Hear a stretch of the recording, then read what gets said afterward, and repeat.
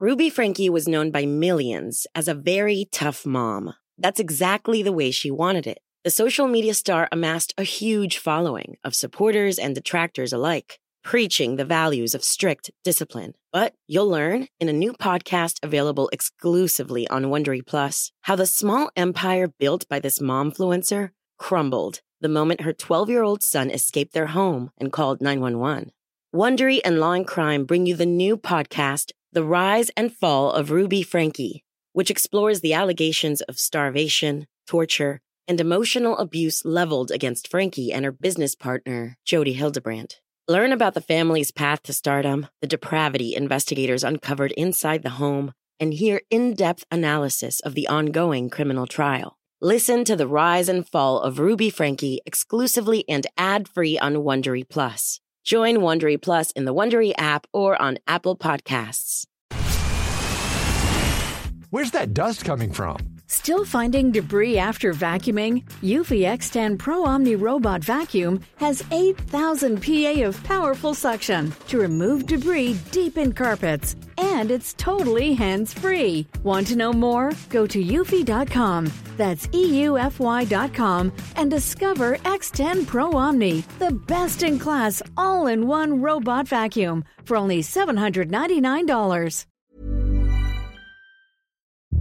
In this episode of The Bell Tale, Billy Wright, his role in the LVF-UVF feud and how the INLA murdered him inside the Maze prison. Dr. Mo Molam has urged people to stay calm following the shooting death of the prominent loyalist Billy Wright inside the Maze prison. The INLA gunman crawled over the roof of H Block 6 and jumped into the LVF exercise yard. He then ran across the yard and shot Billy Wright up to 5 times in the back. Once a charismatic leader in the UVF, he broke away to form the LVF, leading to murderous feuds. The slaughter of 2 young women and a man in a mobile shop on a Craigavon housing estate, the murder of Dennis Carville, shot on the shores of Lough Neagh, and the killing of 3 IRA men and a civilian in an attack on a Kappa pub. Wright himself was gunned down in 1997.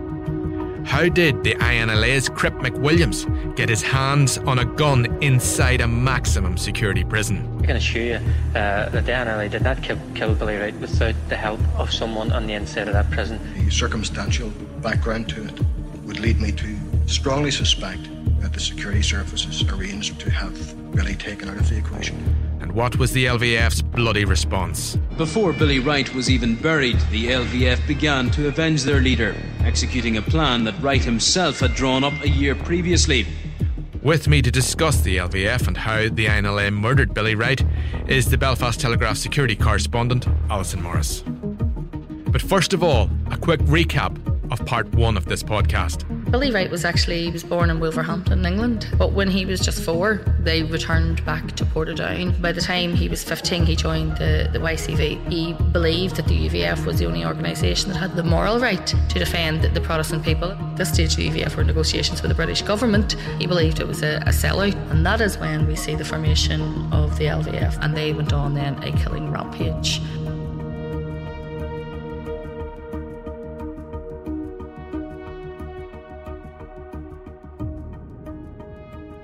Now, we've mentioned the formation of the LVF led to a feud with the UVF. Can we talk about that? Yeah, I mean, there was incredibly bad feeling, mainly because obviously they were on a mission at that stage to get themselves involved in peace and involved in the peace process, and their leadership were heavily involved in the negotiations, and he was obviously a thorn in the side to that. But also there was personal feelings because he had defied them. He defied their order to leave Northern Ireland, to remove himself and to disband his sort of gang. And at that point in time, the UVF itself were trying to move its members along. And if one person could be so defiant and undisciplined, well, then everybody else could follow them. And therefore, they had to try and show that they were exerting some kind of discipline in relation to that. And the LVF, I mean, at that stage, it's interesting if you look at those feuds that came after that and those sort of loyalist infighting and feuds that happened after that. Their enemy changed. Their enemy changed from Republicans to each other, and you could see that loyalism was devouring itself. And the LVF perfectly was suited and adapted to that sort of feud type situation, because they had been such a ruthless gang, but also such a tight-knit gang, and so tight-knit with each other. So therefore, the smaller a gang is, and especially in terms of criminal gangs or paramilitary gangs, the more difficult they are to infiltrate, because there was such loyalty to each other among that time. And also remember journalists who were trying to cover those situations at that time, and we must specifically speak about Martin O'Hagan. He fell foul of the LVF because of his continued attempts to expose what they were up to in relation to their criminality that went hand in hand with their paramilitarism. Does the LVF still exist? It does, in the form of a criminal gang. When you speak to the police or security sources in terms of that, they will stay, and they do still have power over small pockets of housing estates in specifically in places like North Belfast and parts of Antrim, but they are literally now just a criminal drug gang, and they're really consisted and they centre around one family. But their main motivation now is one of making money for themselves. They're not linked, and haven't been linked in a long time, to any sectarian attacks. But, the sort of loose structures of the LVF, I would say, still exist. Now, I suppose it's not disassociated with the LVF-UVF feud, but there have been allegations made by Billy Wright's enemies that he had been an informer. Yeah, and, there's some sort of documented stories in relation to this as well. So, as I spoke about Martin Dillon's book, The Trigger Man, which is a really interesting book, he was of the opinion that Billy Wright had moved to Scotland to flee his life as a paramilitary and to try and start again. I think one of his sisters was living in Scotland at that time, he was quite close to, and that he was arrested on terror charges, never charged with anything but given an exclusion order, which sent him back. And he, Dillon's book would sort of insinuate that was because he was of more use as an informer here than he was not in Scotland, living a different life. And so he was purposely brought back to re-involve himself in that, because he had become valuable as an informer. There's a lot of there was a lot of collusion that existed at that time, and we know that, especially between some loyalist paramilitaries and people who were connected to possibly the UDR and others, where it was more target information was being passed on people as well. And there is a lot of allegations that still surround Billy Wright's use as an informer. The way he was taken out of action and imprisoned at that time and then murdered, if he was an informer, his use had clearly ran out at that time. His worth, I suppose, had clearly ran out. Because, while some people who have been accused of being informers still exist, and still exist sometimes even in the political arena at this stage, Billy Wright's life was brought to a very abrupt end in one of the most secure prisons, apparently, in Europe at that time. Alison, we've discussed the LVF career of Billy Wright. We've discussed his charisma. We've discussed allegations he was an informer, but eventually he ended up in prison. For what reason was he incarcerated? He was eventually imprisoned for making a threat against a woman. He had threatened to kill her, and she had come forward and give information against it. It was, I suppose it was unusual. What happened was, this was around March 1997. He was said to have made death threats against a woman called Gwen Reid, who lived in an estate in Portadown, and he was sentenced to 8 years in prison for that. I suppose even prior to that, you could see the sort of seeds being set for the sort of removal of him. When I spoke, because knowing I was coming to this, I did speak to some loyalists who knew Billy Wright at that time, just to ask him their sort of feelings. They said that, that during that time when he was a pastor, when he was preaching, he had left paramilitarism behind, or seemingly so, that he remained acting in an advisory role, I suppose, to the UVF, because he had such a long-standing relationship with them. But clearly this soured quite bitterly after when he formed the LVF. So you have to think of all the politics that were in play at that time. The UVF was on its own journey. The NIO was on a journey. The British and Irish governments were on a journey. And he became a thorn in the side, of all of those things. There was, I suppose, while he was, there was a breakaway. What was said to me by a senior loyalist is there remained a sort of almost respect for him among the UVF rank and file, even though it was quite obvious that something would have to be done if they were going to continue on their sort of path to peace as they were at that time, that they couldn't allow him to continue running this sort of, sectarian murder gang as he was.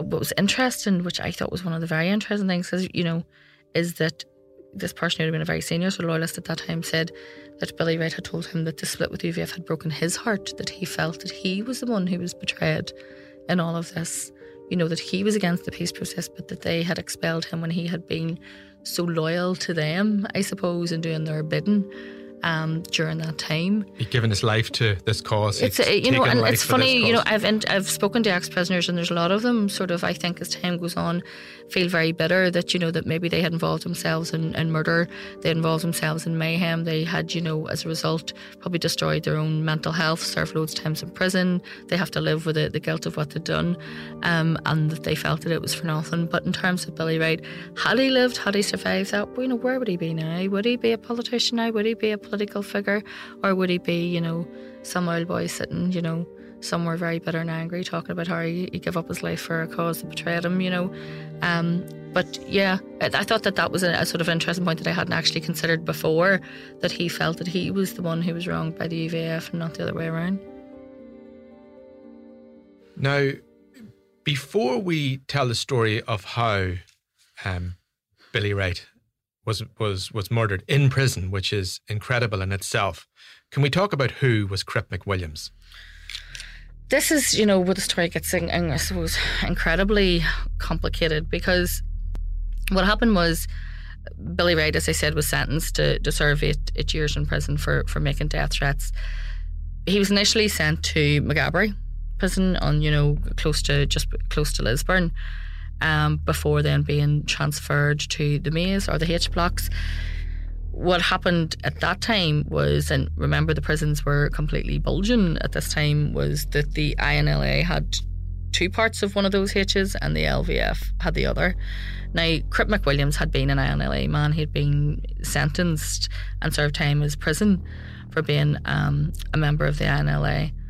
But he had fallen foul, I suppose you could say, of the INLA shortly before this.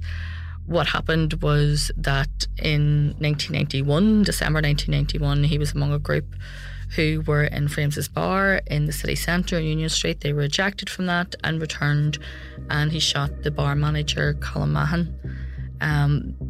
He later tried to portray it as, this was a, planned attack, and they thought he was a loyalist and it was a mistaken identity, but it was absolute nonsense. Literally, it was just as a result of them being ejected from a bar.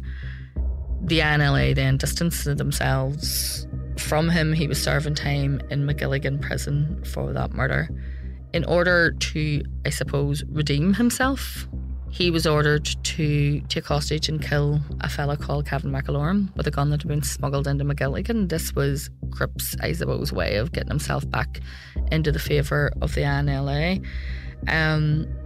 McAlorum was the son of a very infamous sort of career criminal called Maxime McAlorum, but he had been, during the INLA split, he had been a follower of the sort of late Chief of Staff Hugh Torney, and he was blamed for murdering Gino Gallagher. So he was on the hit list of the INLA. They sent Crip McWilliams was told if he killed him that would be it. That, he would be back in the fold and he could come to the H blocks where there was obviously a better regime for their prisoners.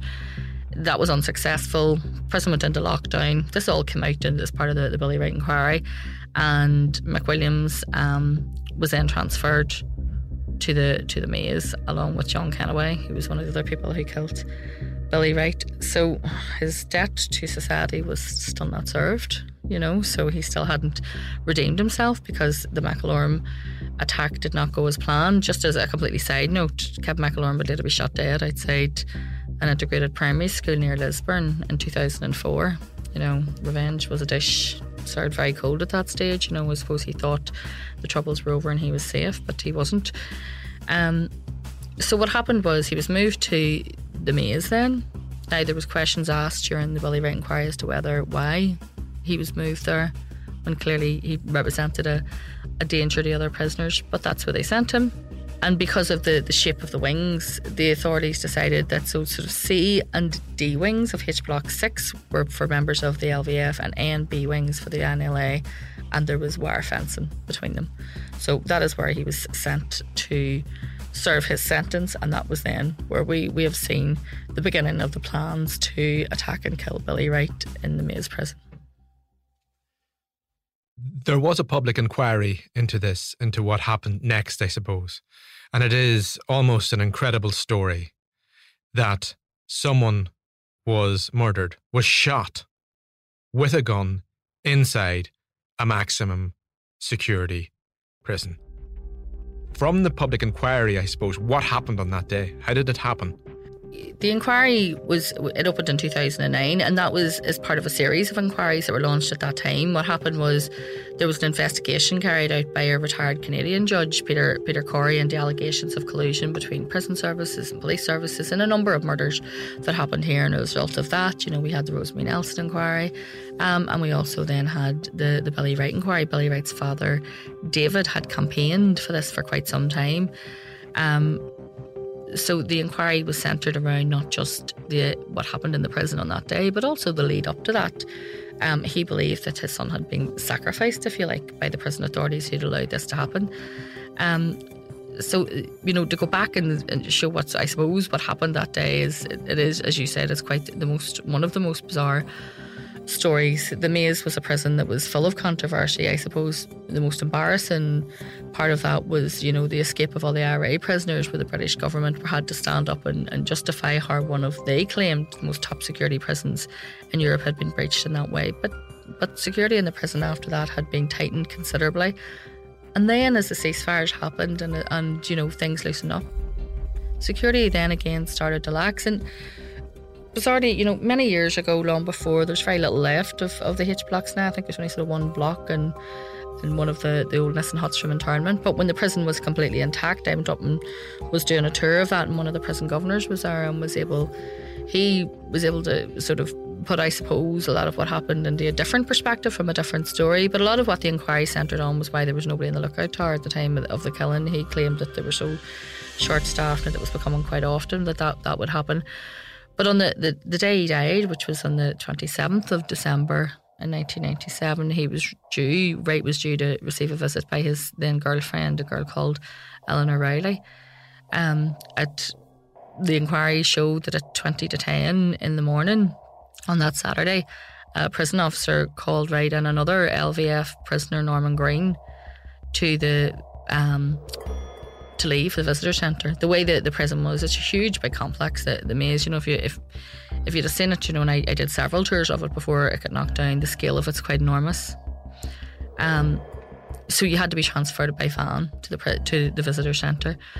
Wright had just gotten into the prison van, which was parked in the yard in between, when 3 INLA men. So you had Crip McWilliams, you had Kennaway, as I said, and then another guy called John Glennon. And they had 2 weapons that had been smuggled into the prison. So they had a semi-automatic pistol and they had a Derringer as well.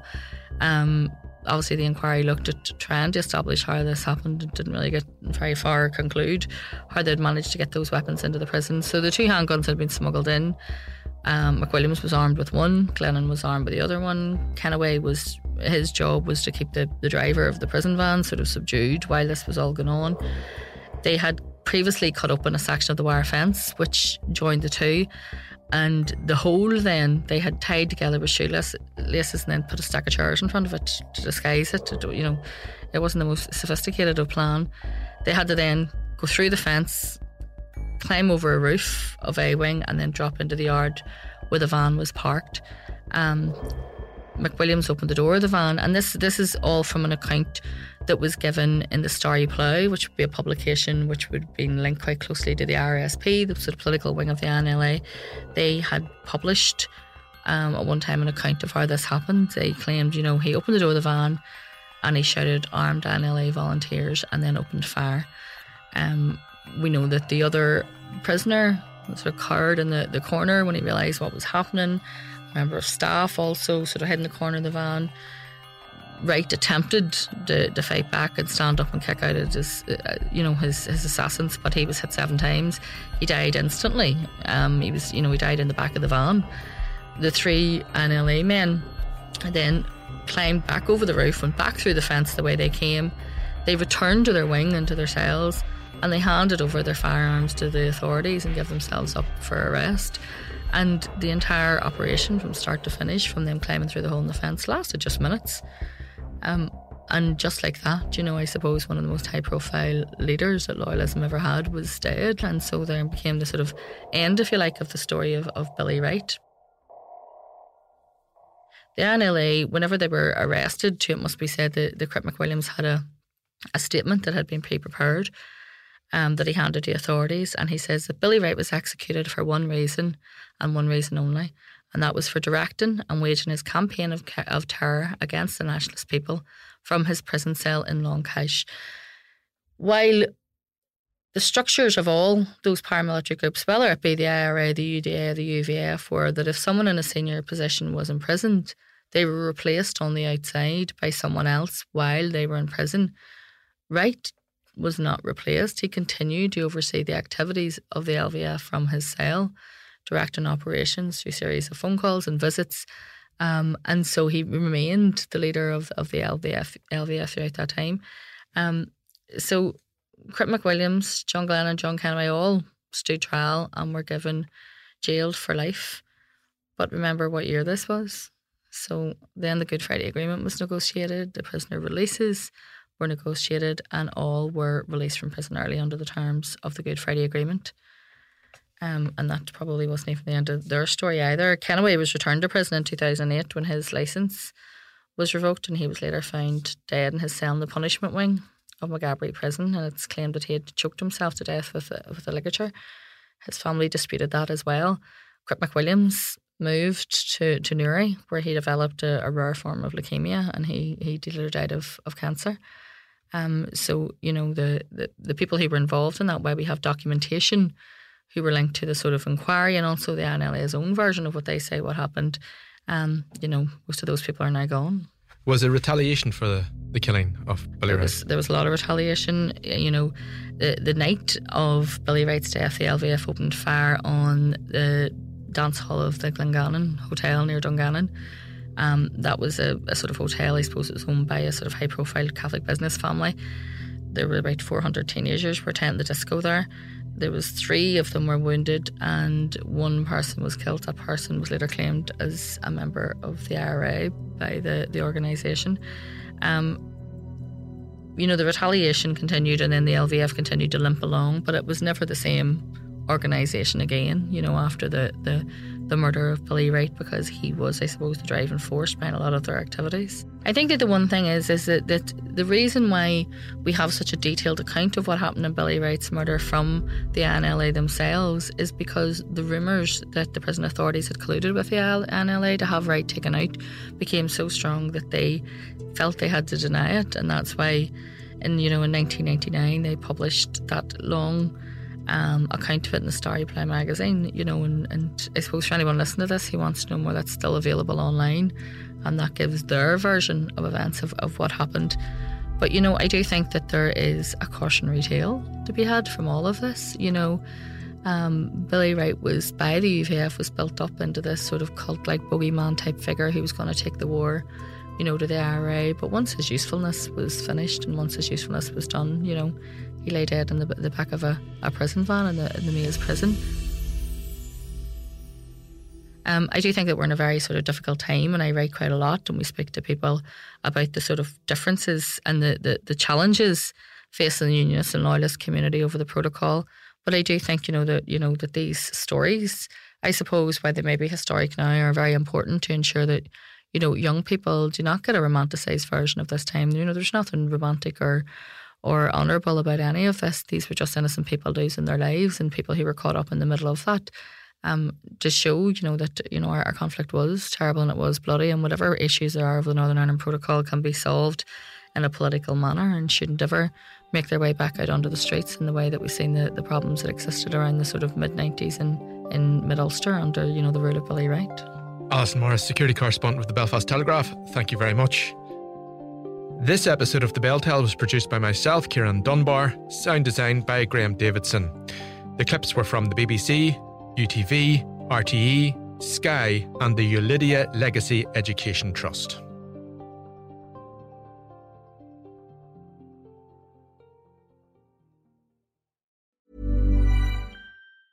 Ruby Franke was known by millions as a very tough mom. That's exactly the way she wanted it. The social media star amassed a huge following of supporters and detractors alike, preaching the values of strict discipline. But you'll learn in a new podcast available exclusively on Wondery Plus how the small empire built by this momfluencer crumbled the moment her 12-year-old son escaped their home and called 911. Wondery and Law and Crime bring you the new podcast, The Rise and Fall of Ruby Franke, which explores the allegations of starvation, torture, and emotional abuse leveled against Franke and her business partner, Jody Hildebrandt. Learn about the family's path to stardom, the depravity investigators uncovered inside the home, and hear in-depth analysis of the ongoing criminal trial. Listen to The Rise and Fall of Ruby Franke exclusively and ad-free on Wondery Plus. Join Wondery Plus in the Wondery app or on Apple Podcasts.